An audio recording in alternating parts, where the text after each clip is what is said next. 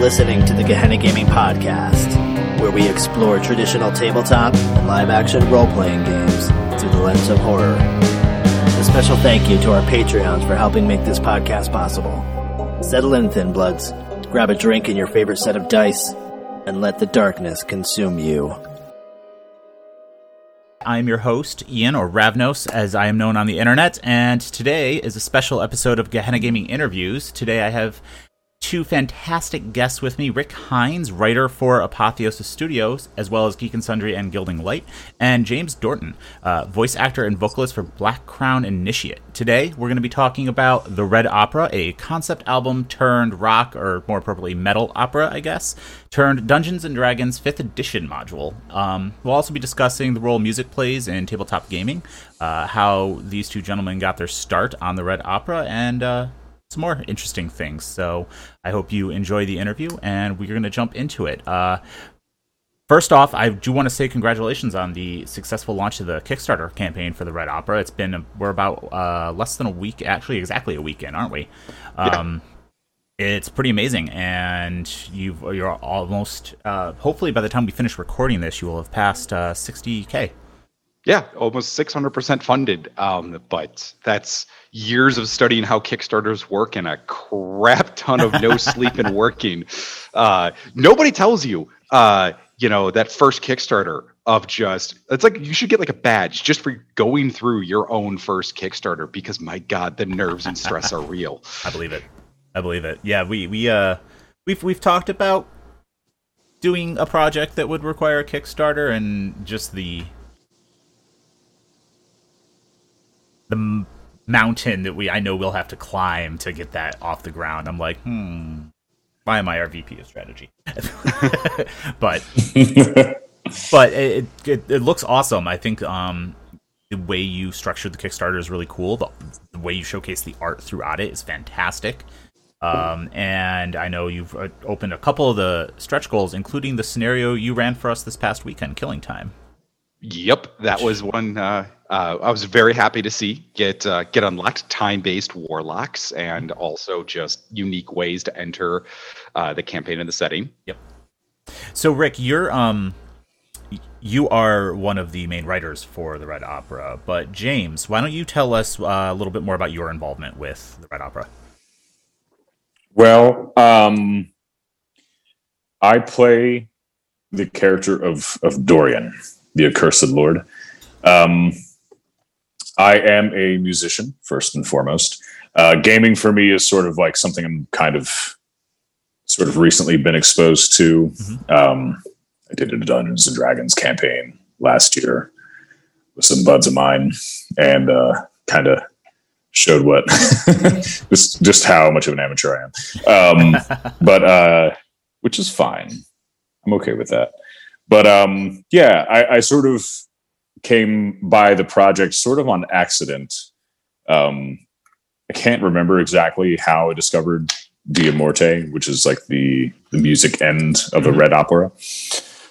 But I remember after hearing it for the first time, I sent Drake Mephisto a message about it and just congratulated him on the work with it and told him I was a fan. Yeah. And he just sort of responded with like a, huh. Next thing you know, you're here. Yeah. So here I am. And fast forward. Yeah. Congratulations. You're now on stage playing the Accursed King. Yep. I'm just like, all of a sudden I'm in this costume and it weighs like 46 pounds or something like that. I'm all covered in sweat.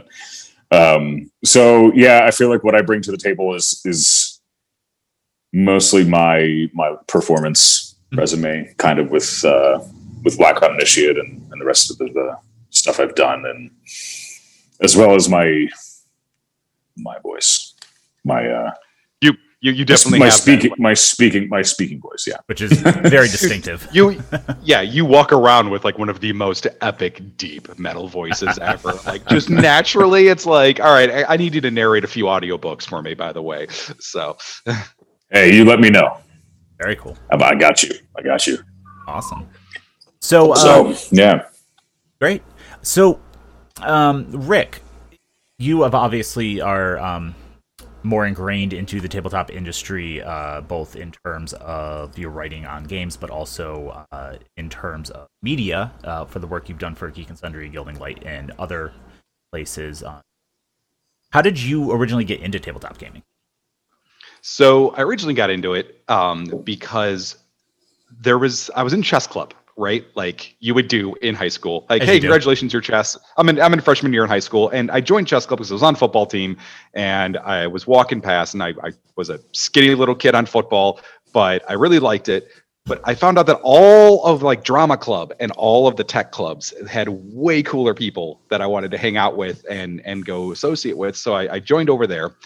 And we were at a chess tournament in like Bradley, Bourbonnais, Illinois, like out in the middle of nowhere. And there was somebody playing this game called Wraith the Oblivion.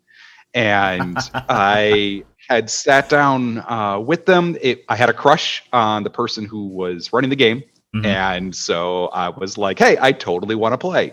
And so thus, my first gaming experience was over a crush, and I played a game as a dead person by candlelight in the freaking high school after a chess tournament. And that was my first introduction to the game. Wraith is that's an interesting first game. Yeah. Wraith is heavy. Don't get me wrong. I played obviously Final Fantasy VII and Final Fantasy VI, 3, and a bunch of other small like MUDs, like strange MUD, like multi-user online dungeons and stuff like that. But actually role playing, my first foray was into Wraith the Oblivion. Damn. It's interesting. I always enjoy talking to people about like seeing the juxtaposition between people whose first game was Dungeons and Dragons or something World of Darkness related, or I think I've only met one person whose first game was Shadowrun, and they were like, "Yeah, I'm surprised I still game." Yeah, well, I mean, bathtubs and D6s are a thing. Yeah, don't get me wrong. I love Shadowrun. I did a bunch of stuff with the Johnson missions and things like that. But one fun trick I've picked up after interviewing just tons of game masters, storytellers, whatever, the term that somebody calls the dungeon master or the game master or the storyteller is arguably the first sign of what they came in from a background, right? If you came in from D&D, you're obviously, a DM, dungeon master. Game master comes from a lot of other systems, but riffs, GURPS, things like that. And storyteller arguably hit the more narrative systems like White Wolf and that line from within. So it's funny is that even in this, even though it's a 5th edition campaign module, I basically almost always refer to it as a storyteller because that's where I had grown up through. Nice. That's interesting. Yeah. I think I had eventually adopted using GM instead of... I started with D&D myself, but as opposed to storyteller or DM because GM just felt more like system agnostic to me. Which is why I was like, well, I don't want to like pigeonhole certain roles. But sounds like general manager. Yeah, that too. Yeah, right. You toss it around. Now I got my ST for my for my LARP, and we're gonna run the such and such 3.5 or the 2nd edition rulebook. It sounds like you're talking like IT tech talk after a while. There's so many acronyms in gaming that it could very easily slide right into being about IT.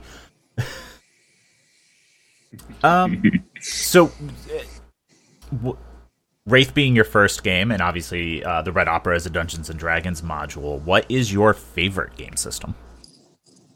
Dread, hands down. Dread. That's a good I will. I mean, don't get me wrong. I will run when I sit down on storytelling games. I'll pick which game I want to run or which system we're using based on the story I want to tell. So when one of my homebrew games, I had this whole thing where people were going to play in Ravnica, but I wasn't necessarily sure that the 5e Guildmasters of Ravnica was the system setting that I wanted to use. So I actually ran Ravnica via like a Powered by the Apocalypse engine because I wanted to run it like in the Wastelands and things like that. But I've also done I will mix and match game systems like nobody's business. I will study what every game system is doing well, and then I'll grab and pull it. But Dread is a universal mechanic of mine because I can throw a Jenga tower down in the middle of any table. And when you have this Jenga tower down and players are there in a very tense scenario, and it's a horror bit, and I describe like the lupines attacking you, and you're running through the trains and whatnot. As they start pulling from the Jenga tower, that thing starts getting closer and closer to falling. Everybody shuts up at the table. It gets real quiet. The cell phones are silent. The mood is there, and it's that tactile immersion that gives people there. And you can throw Dread in Vampire. You can throw it in Dungeons and Dragons. I've thrown the Jenga tower into almost everything as like an environmental time bomb that the players will have to work around, whether I'm pulling from the pieces or the players are. So time and time again, I come back to I like storytelling for Dread. Also, because you can take anybody, even if they're not a brand new, or even if they're not an experienced vet gamer. Everybody knows how to use a Jenga tower. And if they don't, they pick it up really, really fast. I like Dread primarily because there's no math, and I'm really bad at math, which is nice. But that Dread is a fantastic game. And we were talking before about 10 Candles as well. That's one of my favorites. That's one of my favorites to play in. Yeah, is 10 Candles. Absolutely. Yeah, I will have to run 10 Candles for you. I actually ran it digitally recently, and it's an interesting experience online. For those who don't know, 10 Candles is this amazing RPG where you at the start of the game, you make a recording for your character. And you all go around the table in the dark doing this recording about like your like a message of what you think is going to happen and what are you afraid of. And then you light the candles, and then every hour in game or every scene in game or when somebody dies, you snuff out a candle and you move on to the next scene until eventually there's only one person left. And when the last candle light goes out in darkness, you replay the recording that you started at the beginning of the game. And it is chillingly, absolutely terrifyingly haunting, and it is beautiful, and I love it. And I try to incorporate those experimental elements into just about anything that I write, game-wise or run. Awesome. You got to get me in on the game sometime, man. Oh yeah, it will happen. That would be good. If you can deal with like my lack of experience. That is. Well, that's the good thing about games like Dread and you know how to use a lighter and fire. Yeah. You know how to use a lighter and a fire and a Jenga tower. We're good to go. I can tell you a freaking story, and you already just imagine you in a darkened room with like 5 other people and your voice just like echoing across about what is you are terrified would be yes. I have found that whenever I do play these games, I feel like I can bring something, and I tend to add to the experience somehow. I always find a way, in a good way, I think. Oh yeah. So, everybody adds to the experience at a tabletop game. That's what makes it so fun, right? And that's what you want. The game is never just written by the writers or the storyteller who happens to be running that game. It's written collaboratively by the players at the table who are running it through the choices that they make. So. That's why it's an awesome experience, because it's supposed to be this collaborative vehicle for our imaginations. I got it. Yeah, I got to get back. We should schedule something, man. I'm in for it. Awesome. Trust me, I'm pretty sure I'm going to grab you in costume on a stream and be like, all right, you are playing the Accursed King in character. Perfect. Here's your level 20 character sheet. Let's go. And you're going to look at this thing like, what the hell is this? That's a great idea. That's a great idea. We did say we wanted to do a follow-up to Killing Time. Yeah. There you go. So past that, James, you are also a voice actor, in addition to your work in music, and you've lent your talents to games like Elder Scrolls Oblivion, and you were also a member of the Choir of Doom for Doom Eternal. Do you find that there's a lot of crossover between music and your voice acting, or has that stayed kind of separate for you?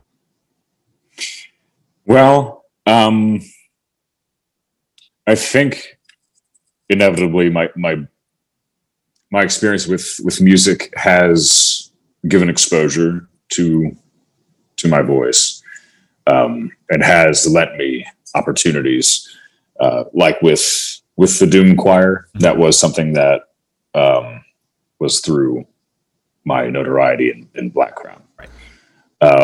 The work I did for Elder Scrolls, that was long before all that. I was still involved with I had a full-time job at a bank, and yep. I was doing bands, but it was kind of like a part-time local band thing. And so, I think it's good to have those things intertwine and sort of feed off each other. Mm-hmm.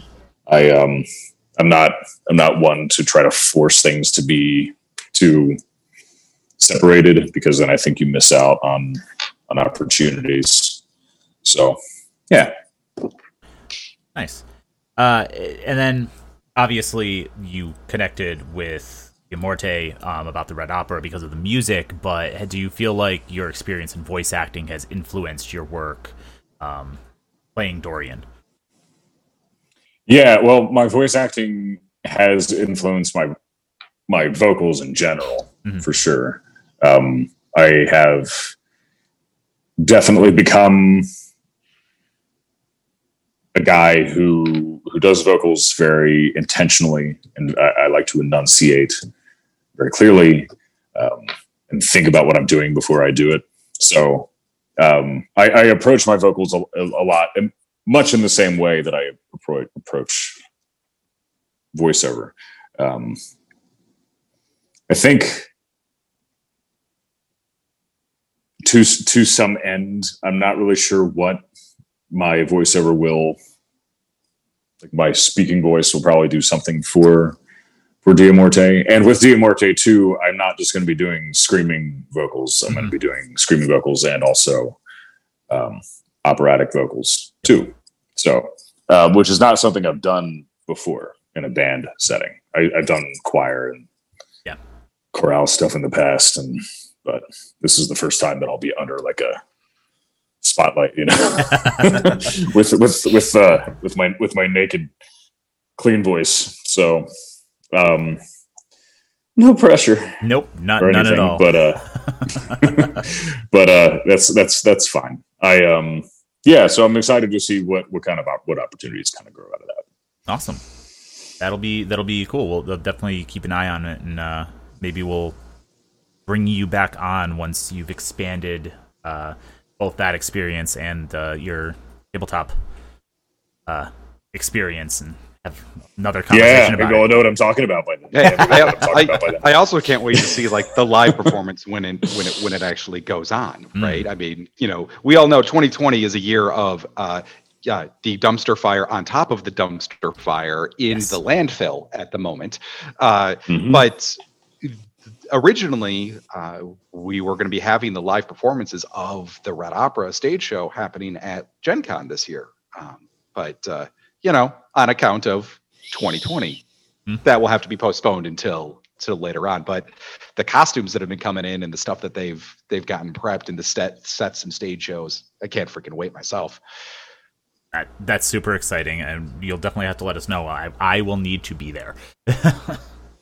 Yeah, man. Hopefully 2021 doesn't make 2020 look like child's play. Yeah. I guess we'll see. We'll see. But that's the intention, to definitely grow the performance aspect of it. I think 2020 was good in the sense that it gave us an opportunity to, really grow the dimension of the Red Opera and bring this whole other side of it to the table and really grow it exponentially. And I think that will. Yeah, exactly. Like it'll kind of serve as like a nice foundation / good fertile ground for a springboard into the future with this stuff. You know what I mean? Because originally it was the other way around. The tour and the band was going to be doing the live stage show, and then the RPG part was going to come out, much later. But right. Which realistically would have been the harder way to do it. Yeah, I think in this case it was actually a blessing that we're able to create. Apotheosis was able to do a bunch of the amazing art and put together a lot of the stuff to help bring it and add more life to it this way around. So I view it this way. I think like tabletop gaming and RPGs, it's way bigger than heavy metal is. It's a bigger industry than metal music is. Like the music industry it's shot through pretty terribly. It already was before the age of COVID-19. And now I think there's like things working against it. I do also think, while I say that, it's not, it's becoming more popular than it ever was, especially in the United States. A lot has changed, and I've witnessed it change firsthand through my own experience. But, gaming is a huge industry. It's huge, and I think that it was good that we had that kind of shift in approach. And I think it's really like, I'm impressed by the other guys and how just intelligent and pro they are in the creation of this thing. Because it's, to me, from a musician standpoint, this is altogether unique. And I think it's cool to see people rolling with challenges that are coming their way and still finding a way to make it thrive. Yeah, absolutely. This has been an interesting year to be involved in the tabletop industry in general, but just watching the explosion of popularity of it and the new ideas coming out of it because of being so required to be playing remotely and digitally. It's been very cool to witness firsthand. Last question before we jump into really talking about the Red Opera, and this is kind of about the Red Opera anyway, but Rick, you also are a writer, and you have a book series called The Seventh Age. Yep. And beyond that, which is, correct me if I'm wrong, but it's kind of like a alternate take on modern times. Yeah, the whole it's sarcastic urban fantasy about the end of the world. The whole joke of the Seventh Age series is that it's what happens today. It's like the Illuminati, the Masons, and all these other secret societies. They had magic forever. And what happens in Chicago when a group of anarchists level the playing field by deciding to give that shit to everybody in the world? Yeah.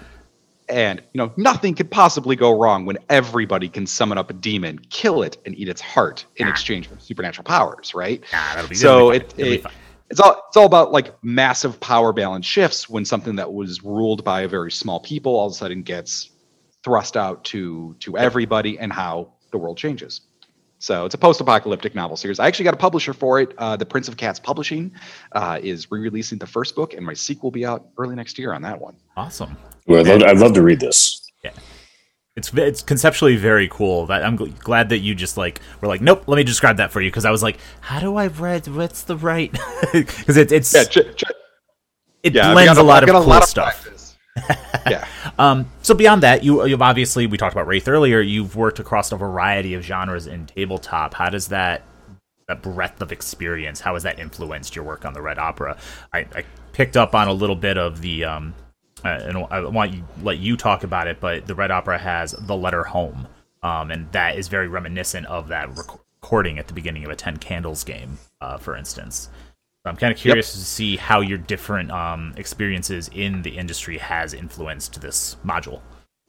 So one of the things, and my big kind of, after writing the novel, the next thing I did was GM Tips with Geek and Sundry, where I worked with Satine Phoenix, and I took over, like Matt Mercer started it, Satine Phoenix took it over, and then I carried it on from there. But I was working with Satine Phoenix for the duration of the video show, and then I was writing the articles, and then after that it was just editorial.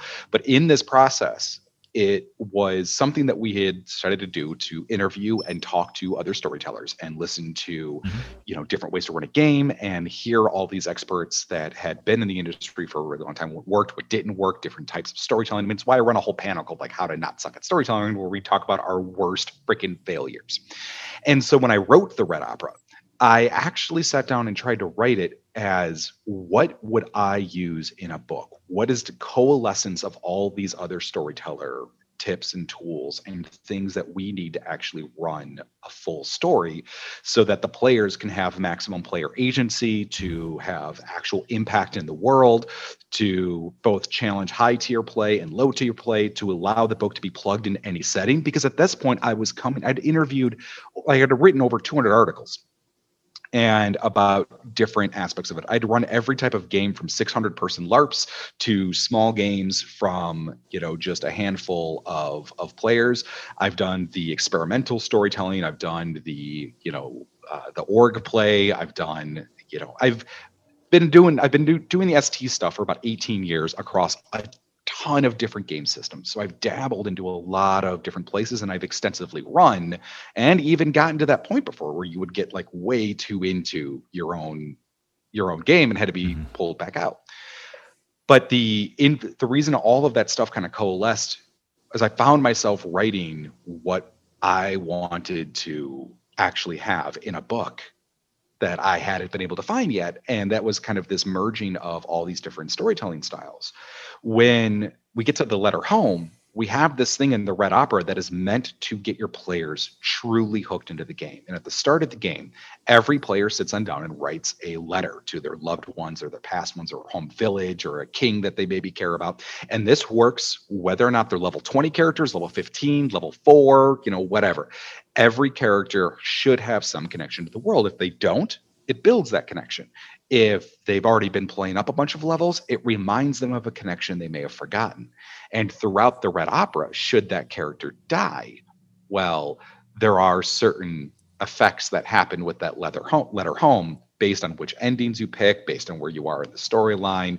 But suffice it to say, that letter gets burned, and everybody who ever knew your character forgets that character ever existed. Because we are an opera, and we need that tragic end. Oh, yeah. Which I also, we talked about this when we played Killing Time, that change to the way death works in D&D is like a breath of fresh air, which is, pardon the pun, but because death is kind of a joke in Dungeons and Dragons. That's the opening monologue from Majin in the Red Opera. He's like, I am tired. Even in the Kickstarter trailer, which is beautifully done by David Granjo from Apotheosis. Like, that is my favorite part of this video so far. But he even in that video, when I'm doing the voiceover, we talk about how like druids have even gotten into the pesky game of reincarnation. And obviously there's a major plot element around somebody trying to find a way to get around that. So, but that's how all that has influenced. Nice. So, obviously, the Red Opera was born out of concept album by Diamorte. Yep. From your standpoint as a writer, what has been the importance to you of the music behind the Red Opera? Immersion.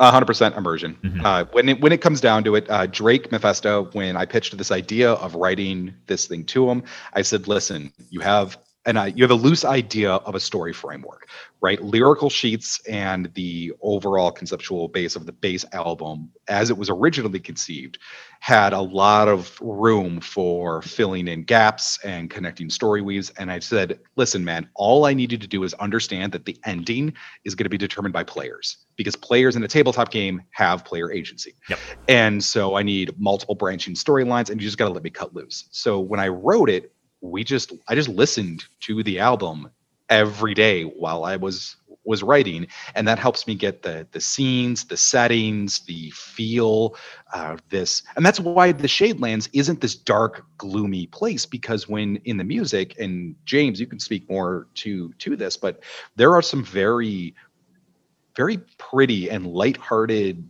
orchestral bits or parts in the background of the music. So that's why the Shadelands is a really colorful place, vibrant, filled with life, a metropolitan city.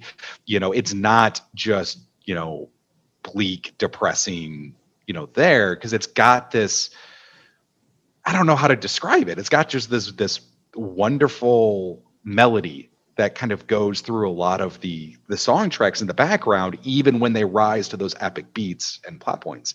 Now, obviously, each act is tied and titled based off of it. So I took each act of the Red Opera and I made sure that we hit certain beats based on the song tracks, and we went to different parts of the Shadelands based off the titles.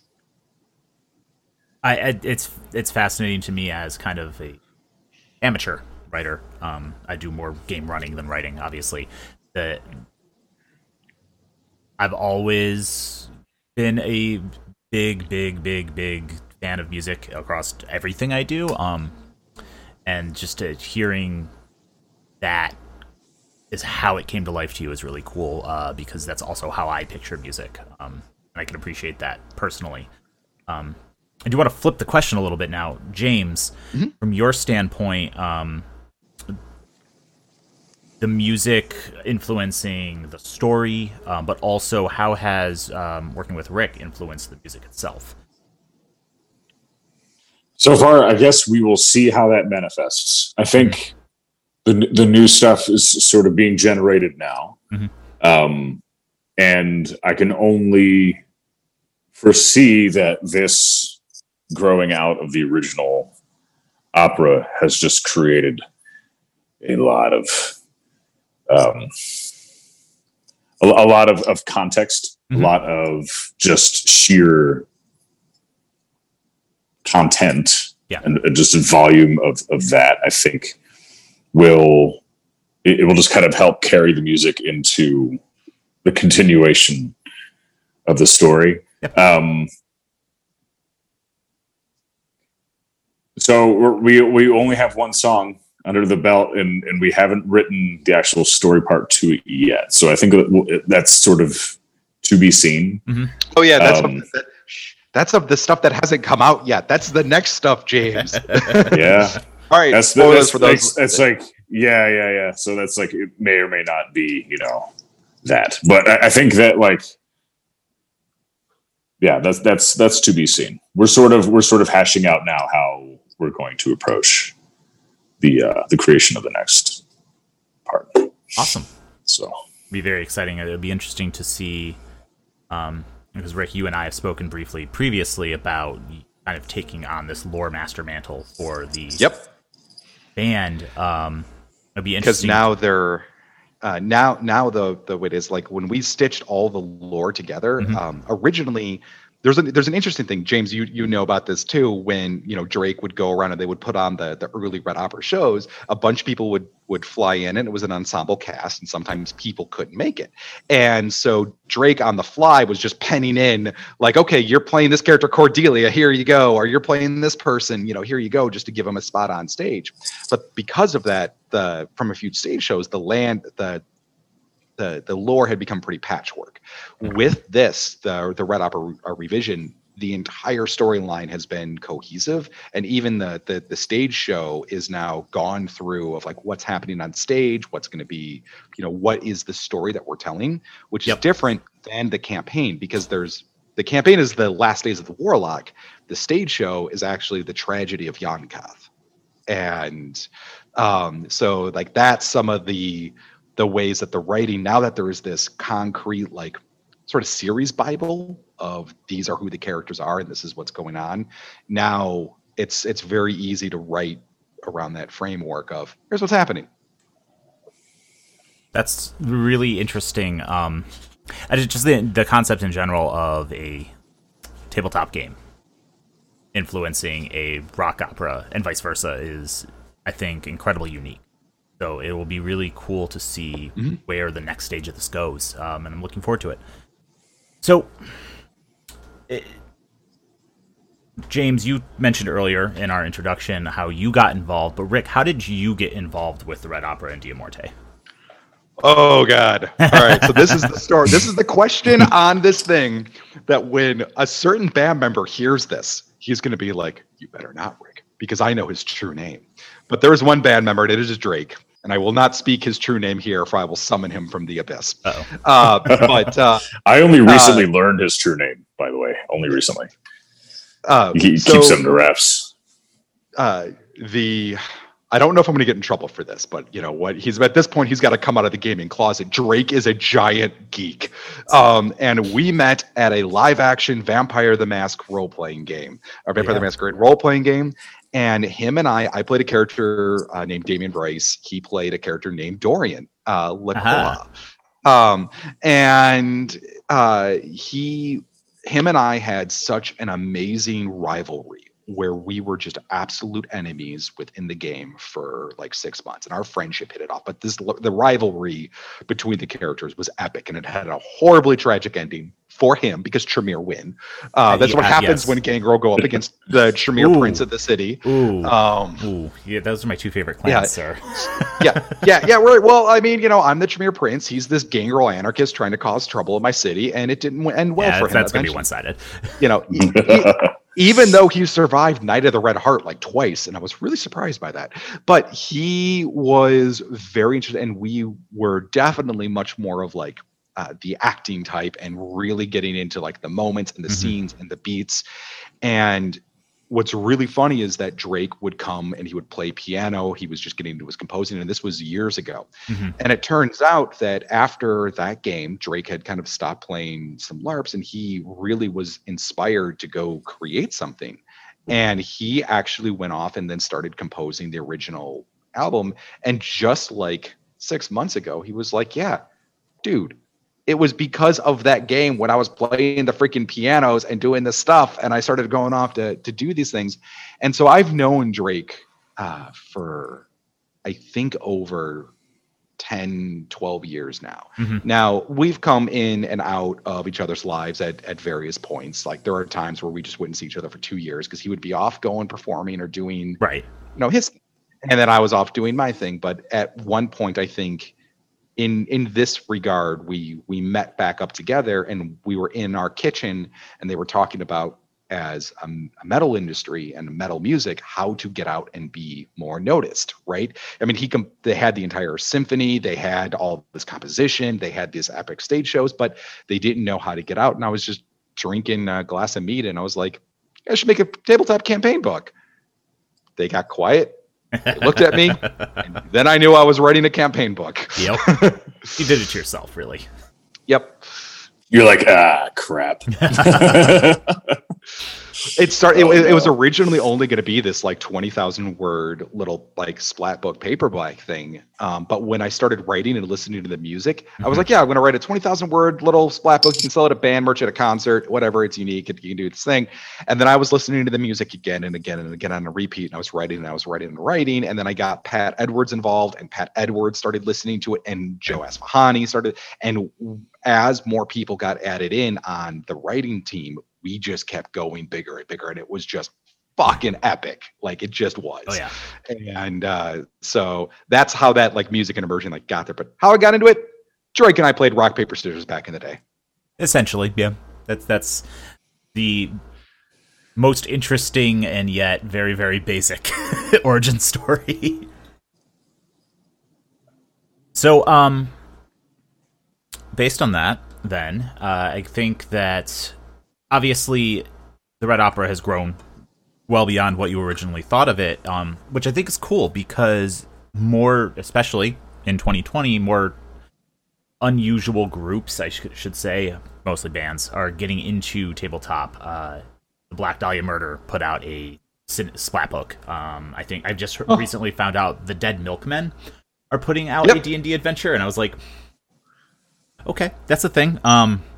And then there's a film that got delayed because of COVID called The Green Knight, which is by A24, and they released a loosely D&D based, but it kind of has its own thing, I think, RPG supplement that kind of is a marketing promotional thing for the movie, which is cool. I mean, and that kind of like crossing of media that I believe the term that I think your marketing director tossed out, the transmedia like concept of this, which is pretty awesome. But I do want to like make it very clear what separates or what I really try to do with the Red Opera is it is its own unique tale. Like you're not playing somebody else's, you're not like in another IP. You take this story and you drop it into your own world because this is all that like, hey, years of player agency and storytelling, stuff was like, what the hell could I use to run if I was a storyteller? Absolutely. So in further fleshing out the Red Opera and what you've done there, other than the fact that they are the best class in D&D, why focus on warlocks? Yes, because in the lyrics, they reference them as hidden ones, right? And there's a character, Majin the Betrayer. He doesn't exist in the original lyrics. He's only known as the Betrayer, and he's not like a person. He's kind of just like this almost like the Shadelands itself. Okay. And when the original album talked about these two people that were engaged in an arms race with each other using supernatural means. And I was like, all right, first off, I went and I looked. There was no other major Warlock content for 5th edition. I mean, Warlocks were added on as like a secondary class. They are a really awesome class that very much doesn't get the light of day. There's no great cities run by Warlocks. There's no things. There's Paladins, there's Wizards, there's stuff for all the main classes, but Warlocks don't have any major supplemental material other than an add-on at the back of books or in a split joint book venture, much less a campaign featuring them. And so that is why Warlocks, but also because the hidden ones, the idea that you can make a deal or cut an arrangement with a devil is something that you can open up to everybody else in the party, even temporarily. And it's a great way to have tragic operatic storylines and reference even and play true to the original lyrical sheets where they talk about how they've cut deals with hidden ones. Well, the hidden ones are just patrons. Awesome. I obviously, by the way I asked the question, Warlocks are my favorite class, so I appreciate that a lot. But I think it's also really cool that you are adding more material for a class that's been historically underserved without it being more of the same. It's not just, here's alternate, here's more star-packed stuff that you can do with, that's a fourth edition term because I've played more 4th edition than 5th. But then, here's just more stuff for the fiends, and here's more stuff for the great old ones. It's different, and that's really cool. Yeah, here is a storyline for you guys with the world that you're featured in, and also so everybody else in the party can join in rather than just that one aspect. Yeah. So I had a couple other questions here drafted that we covered in some of the previous ones, but you made me think of something earlier. Obviously, the story of Jan Kath and the Red Opera is told in Dia Morte's album, but what about the Shadelands as a whole, and where did that concept come from? If not, that's Pat Edwards. That's Pat Edwards and I. Like, that's where Drake really gave us this, like, hey, you have creative control to just cut loose and build this out. Even the name, the city Yonkoth, was created by Pat Edwards, who's the other co-author of this. And it was, Yonder and Cathrek. Those names and all of the stuff about the city, the setting, the Shadelands where it's set, the Veil Between Worlds running things, the Black River, the Well of Souls, all of that stuff was created because, in the lyrics, you're really just talking about, the characters who are on stage and these song vocals. It's like a lot of dialogue. It's a lot of dialogue, right? Like, it's very, it alludes to what's happening without being very specific with this type of stuff. Yeah. I feel. Yeah. So in the book, we have like the quotes of a lot of the quotes you see are dialogue quotes from the lyrics. Right. But we had to then as writers fill in the gaps and create So you did a lot of world building for this as opposed to needing to do scenario writing. You kind of had some of that structure there, it sounds like, but you had to then create all the world around it to give players more choice. Yep. No, that's... Yeah, we had That's the fun part to me. That's why I said like we know as how the music influenced the writing. It was immersion. We just listened to the music and then built a world and storyline based off it. Cool. I think for both of you, then, what is your favorite part of the Red Opera? Like, what is your favorite aspect of it that you've either, Rick, you've gotten to write, or maybe that was part of the original concept album? And then, James, for you, what's your favorite part of the show? Well, for me, like my favorite part, sort of selfishly, has been kind of my connection to the character of Dorian. I don't really have like a ton of acting experience or any of that kind of thing outside of voice acting. So, but it is something I'm kind of like trying out a little bit, you know? So I'm kind of taking that approach with this character, knowing that at some point needing to be able to bring this thing to life and being in a costume and interacting with other people and swinging swords around, that there's going to be some degree of acting with this thing. So one, the fact that it's challenging me in that way is pretty hugely inspiring to me. But also kind of like I have some kind of, I don't know, like I've already had this very deep personal connection to the character itself. Like there's some kind of like, it's sort of like when you meet somebody and you know Yes. that you get it. Like you're like, I get you. Yep. You know, like you just know you're going to get this person. It's sort of like that. And you know that will unfold over the breadth of your experience with that person. That's how I feel about Dorian and this character. It's like I feel like it's sort of going to develop who I am as a person outside of just the character itself. So that, I think like that for me, like whenever I'm involved in something artistically, I always have this like, I always figure out this way to make it seem very, I don't know, dramatic, but really it's because I think that it's important to me that when I'm doing any kind of artistic anything, that I have to sort of well some kind of significance to it for me in order, one, for it to be worth my time, but two, for it to be the best thing that it can, because I don't want to be terribly replaceable, you know, for one, you know, but also just because of it's just important for me to have something I be a part of be the best thing that it can, and sort of give a sort of wow factor for people. So that's this for me will be that's something for sure. You know, aside from that, like the interaction between the characters, I think the whole thing is just very, very beautiful. You know, like the music itself is very beautiful. And this, I always love a tragic opera kind of thing.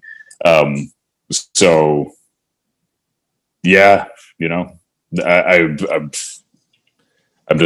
very like glowing about this whole thing right now. Awesome. I'm very, very happy to be a part of it. Very cool. It's exciting. And Rick?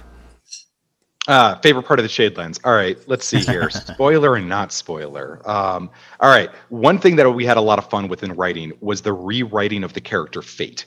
So there's the major main characters of the opera, like there's, you know, Lacroix, the, you know, knight captain who's on the side, who's on one side. You have, you know, obviously Dorian on the other side, the accursed king, and Fate was arguably trapped in the middle.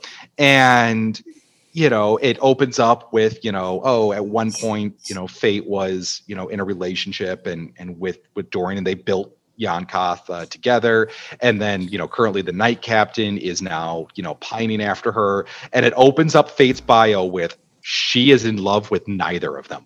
And she's like, nope, I am the governess of this city. You know, these two people are nuts. Like, I am my own person. And we had Courtney Penny, who was one of the story writers. She did a really great job helping rewrite Fate's character arc to bring it, you know, into this like wonderful line of, because she's the one who goes with the party all the way through all of the adventures. And so Fate's thorough story, where it starts off as her own and then kind of like works with the party, and then, the party, gets to be involved. And then ultimately, eventually, at some point, the party is now the ones making the choices. And, they get to pick what happens to the end of the Shadelands, which side do they ultimately go to. And so it's Fate's thread taking players all the way through to the point where the players make the choice of which faction you guys going to support, or are you going to pick your own? And that's my, I think, favorite part of it. But I also just love in the Fate's bio where it's like, Fate is not in love with either of these people. Like, this is not, Romeo, Juliet, or like that tragic love story. It's just, nope, this is where we're at. That's awesome. Great. Career oriented. Well, I mean, look at it this way. If Dorian's spending all of his times courting patrons in his high tower, like you're going to be doing, and, trying to, dabble with gods, what about all the other people who actually live in the city? Who's going to print the coins? Who's going to actually marshal the guard? Who's going to do all the stuff? Who's going to give the permits for the houses? Like, who's going to make sure that people are fed? You know what? You know who's got the real power? Think about this. Fate. Fate's got the power. I didn't think about that. Oops. Nice. So James, this is kind of your first, tabletop RPG project that you're working adjacent to. Do you think there's other projects, or is this gonna kick off more work in that space for you? Do you think? I hope so, man. I feel like I've always been kind of peripheral to this stuff, and I still don't count myself as someone who is an expert, but I've always like kind of been kind of like a half-ass gamer, so to speak. Like I love games. It's just one of those things where I haven't had I'm not very good at budgeting my time, so and I don't know. I'm like a type of person, I don't know how to relax. I don't really know how to enjoy myself. That's a mood. So I get there, but it's like a bit of it's a thing. So, I would love it to. We will see. I don't know how often RPGs really are in need of a voice guy, but wherever I can find that avenue, I will. But I do have some learning to do, and awesome. I need some more hands-on experience. But I've not once, ever been bored or disliked it at all. I love it a lot, actually. So I'm excited to see where it goes. Very cool. Very cool. So I do want to kind of go into some rapid fire questions here for a bit, but I do want to give you a chance to talk about some cool projects as well. James, I know that Black Crown Initiate had an album come out this year. Is there any other exciting stuff you're working on, outside of the Red Opera coming up soon people can look forward to? Yeah. So I am in another band called Replacire. Replacire it's a lot different than any other project I've really done in the past. They're a band that's based out of Boston, and it's kind of more like a Dillinger Escape Plan-ish type of I'm listening. Band. It's really wild, and it's going to test me very much. Awesome. So right now I'm kind of in the throes of finishing up writing for that band. So that's something I'm currently very much smashing myself into. Very much look forward to that. That's awesome. Yeah, man, I'm excited too. So that'll be recorded, before the year's out. I should have that music, cool, like my part of it, done in the next couple weeks, and so keep your ear to the ground because it'll be interesting. It'll be different for me. Sweet, that's very cool. Yeah, Rick, what about you? Do you have any other cool projects, or are you just pouring your soul into the Red Opera right now? No, after the Red Opera is done, because the book's already written, so now we're just doing that hyper stress of Kickstarter of like, okay, we need everybody's help that we can because we have this 30-day window to go. Yep. But obviously, I'll have some stretch goal content to write afterwards. But my sequel has a publisher now, and so it's written, and I got like 79 pages of dev editing left, and it's like, hey, Magic Returns, companies brand it, just sign here on this paperwork, and you get special powers. Just take this product, have at it. But I have to finish that, and then XYZ Game Labs and I are going to work on a project called Hindsight, which is where I'm going to be. It's like a really awesome escape room, where like a puzzle game where you're doing this stuff, and the tagline for it is, "Hey, I have two bits of news. Two bits of news. One is that the world is going to end in 18 minutes.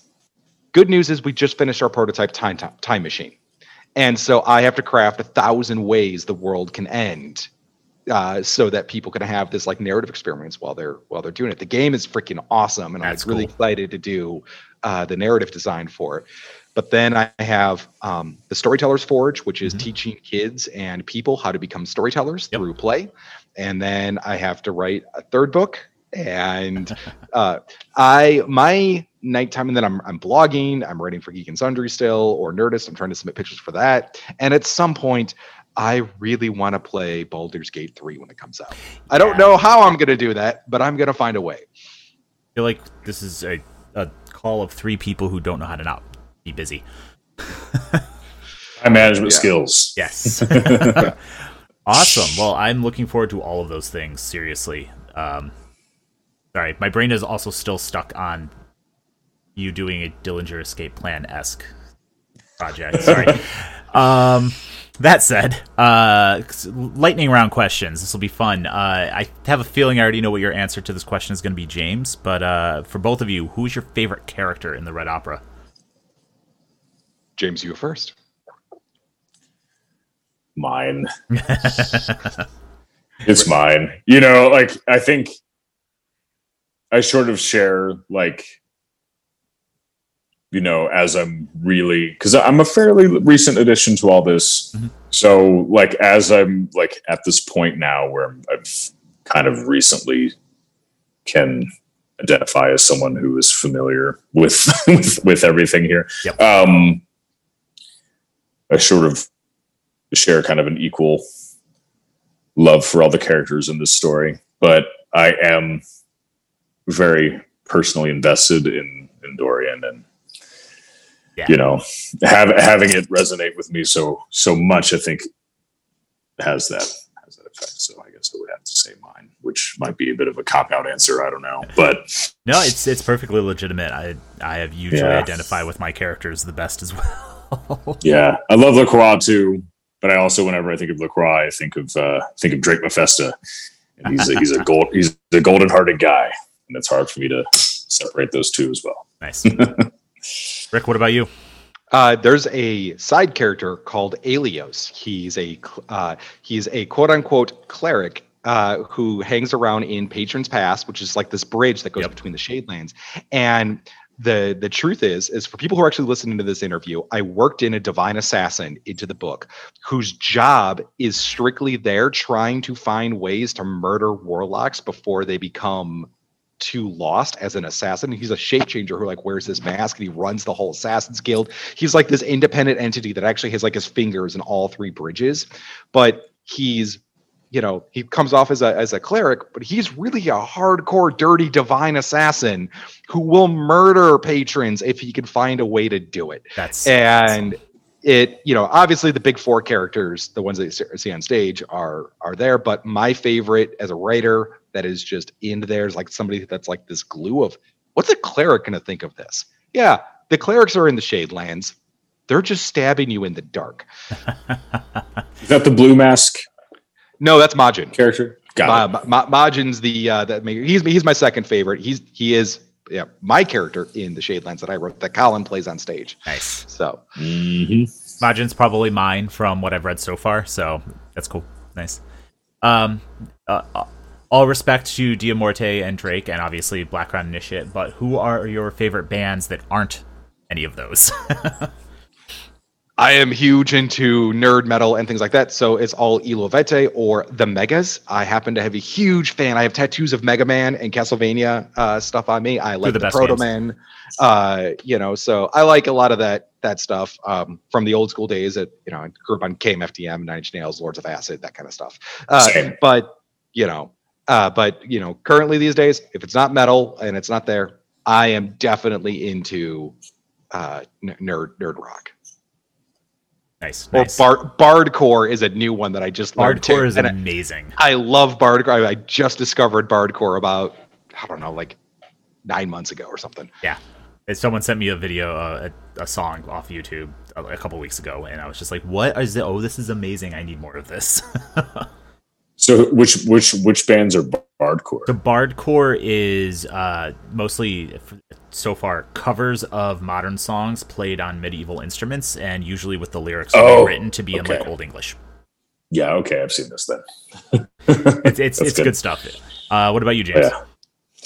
Okay, well, favorite bands. One of my favorite bands right now is a band that I actually grew up with, called Rivers of Nihil. Nice. Rivers of Nihil is a band. We are kind of from the same town, or at least Black Crown is from the same town as them, and they grew up as kids. I lived like an hour and a half away. Yeah. But I've known them since I was real young, Awesome. They watching them grow as musicians, and the last album they put out is one of the most unique things you'll ever hear in heavy metal. There's saxophone all over the record. It's very beautifully done. It's very tastefully done. So them, I really love. I'm kind of like a guy who likes to, as far as metal goes, I like kind of avant-garde stuff. I really like Isan. Yep. I like Ulver. I like dissonant stuff, like Deathspell Omega and Ulcerate and stuff like that. Makes you sound like you're going to hell, into the real scary stuff. And outside of metal, I think my favorite like performer act is probably Wardruna. Oh yeah. They did a lot of the music for that show Vikings, and I guess they're going to be in that the upcoming Assassin's Creed. Yep. So that their music is always kind of funny. I just started watching Vikings. Yeah. Yeah. Yep. They do a lot of the music in that show. He like co-writes it. Yep. So that music for me is very like it's meditative. It kind of helps me achieve a certain mind state. Yep. If that makes sense. Yeah, I actually similar. Actually, I have a background in Norse mythology and Norse neo-paganism, and that's them as well as Levete are like high up on the list for me in terms of music I connect to on like meditative and really clearing my mind sense. That's really cool. Same. Awesome. For both of you, from the Kickstarter, which is currently active for the Red Opera, what is your favorite stretch goal or add-on that you're most excited about? Okay, I think I know yours, Rick. James. So James can't answer the stretch goal one. I can, so I will let him answer the add-ons because he can at least talk about what are the add-ons that we have potentially. But my favorite stretch goal it's not announced yet. But it is a chapter on food and festivals in the Shadelands, where we're going to expand it and actually include drinks and recipes that players will be able to actually make, because food is really immersive for me, and I will often cook before games in thematic ways. Awesome. But we're also going to talk about like how a culture that has actual magic might use food for high-end cooking and as offerings to patrons and gods. So very cool. Now, James, if you don't know any of the add-ons, I could grab this one, but I think you got at least one of them that you. The add-ons, I can't remember like which is which anymore. To be honest, I'm kind of like because I feel like it all kind of came at me at once, and I'm still like the coffee. The coffee is my favorite add-on. Or like the coins of Jan Koth are pretty cool too. I can't wait to get all the stuff. Actually, yeah. Just like the book. I really want the getting your hands on the book. Physical products is going to be really cool. Yeah, it'll be. But I mean the coffee thing too, because it's also sort of like a Dorian thing. It's like a Dorian's coffee. I wanted to make sure that I could play that Death Clock coffee jingle music video in a project that I worked on just once in my life. And so we had Initiative Coffee actually work with a Milwaukee roaster to make us a metal coffee. Perfect. And nailed it, by the way. I did get to try some of the coffee at Drake's house. Oh, sweet. Okay, cool. Very cool. I'm kind of like a coffee like I used to be a barista for a couple years, and I really nerded in on honed in on coffee quite a bit, and it is like oh man, it aged beautifully, I gotta say. See, I knew you knew what to add on because I knew Drake was giving you a sample of the coffee, and I was like, yep. Yeah, you do. You did know. The coffee may actually also be what I am most excited for, because I am a huge coffee snob as well. And I was like, metal D&D coffee? Yes, please. Give it to me. It's just like so much. There's so much good stuff there, man. I can't. Yeah, it's gonna be cool. There's a lot of cool stuff in it. I threw some money down for sure. Same. Selfishly, I could have donated because I just believed in the project, because it does give you that option, and it's not that I don't. However, I need some coffee. All right. Yeah, I need some bags of coffee. Right. I like my drugs. So it is what it is. Awesome. Last question, Rick. Dream project. If there's anything you could work on, Wraith. Yep. Okay, that's easy. Yeah, that's actually Jason Carl laughed at me and he was like, "Oh, you poor unfortunate soul," when I said that I would love to work on Wraith if they ever revive the game line, or Orpheus in some capacity. So if it is ever noted anywhere that anybody's working on a freaking Wraith project, please find me on the internet. I will throw things at you until I'm allowed to work on that project. Well, then how excited for the VR game are you? Extremely. I'm going to buy a VR headset and system just for that. Nice. Yeah. I'm VR gives me headaches, so I want to try it, but I'm like, I might have to just make someone else play through it for our Twitch channel and just sit there and watch it. What about you, James? Man, so like I said earlier, I have been kind of entertaining the idea of getting into more on camera acting-y stuff, and I saw that they're doing casting for the Amazon Prime Lord of the Rings show that's coming up. They don't have open casting for The Witcher yet, but that's also a thing that could be. As well as the Game of Thrones spinoff series. If I could do something in that realm, I would be pretty stoked. I almost had an opportunity to be on Game of Thrones. Yeah, that got horribly botched. Oh no! When I was on tour in Europe in 2016, I was meeting up with a Scotsman who I had previously been on tour with a heavy metal band called Dying Fetus. Yep. They had a stage manager who was a Scottish fella, and he was just like, "Oh man." He just kept telling me every day, he's like, "You really got to be on one of those shows, one of those shows where you have a beard and hair." Yeah. He's just like, "Oh, you're just too perfect." It just seemed like he had this dire look in his eye. Like, this is just something you have to do. And if it doesn't happen, I'm just going to be sad. So he knew a couple fellows who were extras on Game of Thrones. Okay. And has some level of connection with the casting of the show. So we had a Glasgow date that we were playing and a scheduled time of arrival. So I was going to get to Glasgow, meet up with these guys, and we were all going to go hang out for the day and kind of get acquainted. We were going to go to the castle where Monty Python was filmed. Yep. And then get a bunch of beers, whatever you do in Scotland. And go to castles, drink beer, yeah. Yeah, drink some Scottish ales. There were plenty to be had. There are. And I did in the end. But so what happened was our bus driver decided he needed some extra sleep. So we arrived to Glasgow about 7 hours late.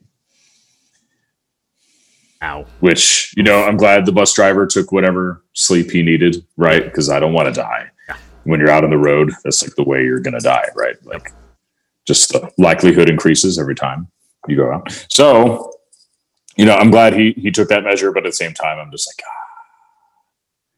that might have been cool. So we'll see. If I could have a project, it would be that. Very cool. Dream thing. Very cool. Well, hopefully. You do have the right look for it, so thank you. Anne Rice is like, she's doing some kind of vampire the show. The rights for the Vampire Chronicles were picked up. Yep. I would also do that. Very cool. 100%. Very cool. Awesome. Well, gentlemen, thank you so much for taking the time to speak with me. We are at Gehenna Gaming are very, very excited about the Red Opera. It was a pleasure to get to play it, and we're really looking forward to doing more with it. Rick, where can people find you online? So I am online almost everywhere at CrankyBolt, whether it be League of Legends, Twitter, whatever the case. You can find me at Geek and Sundry, and Gilding Light is where I do most of my blog posts and writing, along with Apotheos Studios. But largely, you can just type in Rick Hines or CrankyBolt, and you'll find me on Twitter that way. I mostly use Facebook and Twitter. So awesome. And James, where can people find you online? Well, I am mostly on Instagram. That's like my big thing. You can find me at my screen name is Odorod, which is ODR.ODD. You can also follow Black Crown Initiate or Replus Sire on Instagram as well. And my screen names are the same for Twitter. Awesome. And pretty easy to find. You can also check out my website at jamesdorton.com if you want to hear my voice acting stuff. Awesome. Well, as I said, gentlemen, thank you very much. I appreciate it. I hope you are doing well, and look forward to seeing more from both of you very, very soon. Yeah. Likewise, man. Can't wait till I get to run you guys through some more games together and continue the story that we put on last time. And this time, James, you got to cop in. I was going to say, maybe we'll get a guest appearance from the Accursed King. Yep. Let me know, because I would love to. Absolutely. I would love to. That would be great. Ooh, hold on a minute. A lot of plotting going on. I could work with that. Yes. All right. Thank you for listening to the Gehenna Gaming Podcast. Your attention has been noted. You can find us online at GehennaGaming.com, on Twitter at Gehenna Gaming, Twitch.tv/Gehenna Gaming, and Patreon.com/Gehenna Gaming.